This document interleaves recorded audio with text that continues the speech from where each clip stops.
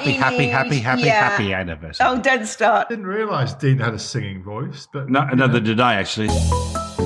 Anyway. At least it was just the two of us and we didn't have a guest. I know. God, how embarrassing. Anyway. So, yes. I know we've talked for an hour and a half, but can we start again, please? Can we do it all over again? You're really sweet. So I wish I could see you because it's just I like the energy. Do you know what I mean? It's very natural and stuff. You. So I love all that. Kind. Thanks so much. If we had a camera set up, you would actually see us. I will look at Sarah, and Sarah looks at me, and we will gesture to each other, say, frantically "I'm going to talk now." Yeah. You know, I want 100,000 school leavers and 100,000 university leavers to be coming out of school or college or university every year going, I want to work in the fresh produce industry. In essence, what we need the government to enact some areas where we can't do as an industry or an individual business. So one of the short-term requests is actually to allow us to source labour. We can't source that locally, even though we're continually criticised by government for not doing so. It doesn't exist for a range of reasons.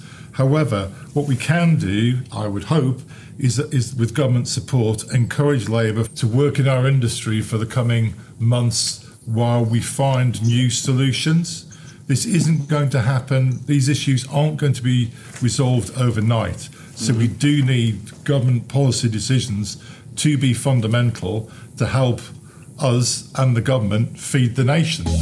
It would be perfect if a farmer in his tractor in the middle of his land is able to stream his content on his mobile phone and receive that content over 5G, and he can do so seamlessly.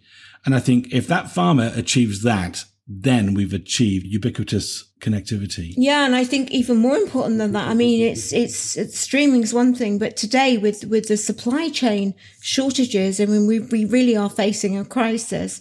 To have agri-tech really come to the fore and to have technology play a part in innovation in making sure that the supply chains keep moving is so important. I think the overall big goal is a full digital marketplace. So whether you've been in the industry for, like us, 132 years in our family background, or... Well, you're looking good for that. Yeah, exactly.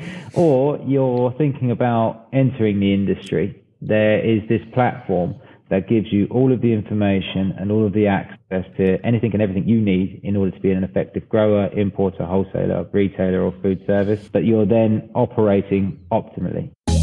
Today's graduates, they're born into a world of technology. Everything has a technology solution and an innovation to sort of work towards to change things. So a lot of it is down to education and actually showcasing what the industry can offer these wonderful young people with these great ideas. If the government would commit with a strategic plan for the sector and believe in the fact that the UK can and should produce some of the best food in the world, and that it can do that in a low carbon way and in an efficient way, then I think we'd be going somewhere. What we need that commitment from government to work with us. And it's no good just having a commitment for a year or two. This is a 5-10 year and more type of transition process.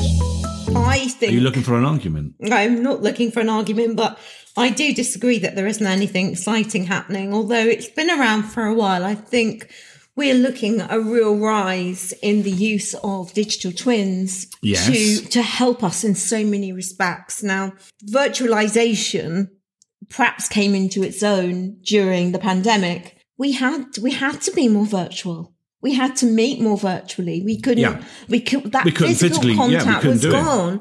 And I think that's part of the way, that's part of the philosophy behind the growth and the evolution of working things through digital representations. A representation of a physical asset in software. Actually, do you know, I'd like to know what artificial intelligence is for Ericsson. I mean, for us, artificial intelligence is something that is quite at the heart of everything we do, I would say.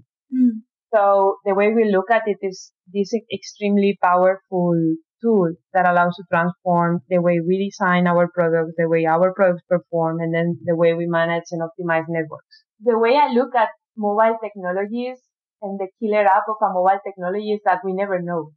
You know, I finished my studies in 2007, so it was at the moment where LTE was starting up. Yeah. And everybody was like, wow, the killer application of LTE will be video calling. Yeah. And it didn't really materialize. Yeah. At least not until we had a pandemia. No, exactly. The pandemic. The behavior. And then now you start telling people video calling. Why? Because we were all like video calling each other through the Zoom, half depressed there with a drink, and they don't let me know. And you guys are laughing, but I think you were in the UK, right? So there it wasn't as hard as in Spain, where we couldn't go out to the street in months, right? We were raising glasses outside our window to our neighbours, I remember. There's actually a whole new trend of innovation you see, because for developers or people that have ideas for startups, the fact that I now have a private 5G platform supported by an operator at a grocery store running AWS, I mean, I know many people know how to develop an application on a cloud platform, right? So now instead of that mobile app that you're normally creating, you can create an inventory app for a grocery store, leveraging that common cloud infrastructure technology that you're familiar with. So there's a lot of new innovation on the horizon. When I come across a hotel that's got a system whereby I can check in online, I can download an electronic key to my phone. It means that I can literally, in the taxi on the way to the hotel or earlier on the day, I can, check in and download the key, and I can walk straight through the hotel up to my room, tap the phone on the door, open it, and then there I am. I'm ready to go, and I can check my emails, get ready for dinner, whatever it is I'm going to do. Yeah. So when I came across a hotel a couple of weeks ago that did this, I thought, fabulous, excellent.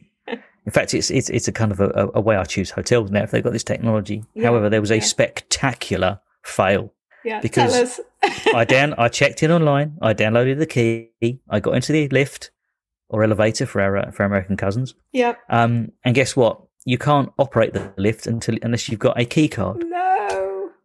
Exactly. So I had to get out of the lift, go to reception, stand in the same darn queue again, just to get a key so I could operate the lift to get to my room. And then when I get to my room, sure, I can use the app on the phone to open the door. Fabulous. That's great. Means that maybe I don't have to take the key all the time, or of course I've got to get back to my room next time. And then I get in there and I can't turn the electrics on. Why? Because you need a physical key to stick in the little slot to turn the electrics on. Epic fail. Epic fail. With your data security policies and software, do you have different levels of security? So presumably, for example, like a government agency, and its agencies, of course, maybe require the highest level of security, whereas, say, Joe Bloggs down the road running his plumbing service. Well, I don't see why we shouldn't all get the same. Well, I know, but it'll be done on pay. It'll be pay per security or pay per... Do you think? Paul could tell us. I think you're both right, because I think, Sarah, we definitely need the same level of security. But I think to Dean's point as well, different people are going to pay for different levels of security. And also, a lot of it depends, and it's very much like insurance. And with insurance, you basically make sure you protect what you can't afford to lose, right?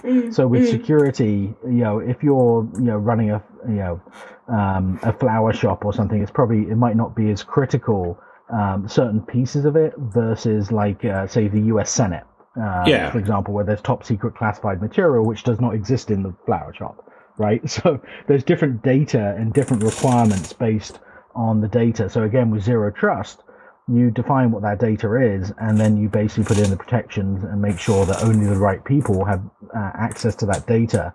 And if the data has stratification of levels, you make sure that only the right people can get into the top secret versus the regular material.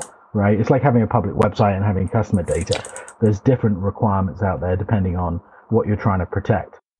Narrative matters. It kind of frames everything, and you can have a lot of assumptions that create from that. And in the AI narrative, you're absolutely right. A lot of stories, particularly prior to COVID, actually, because I do think that's had, in one way, a positive impact in terms of the narrative around AI.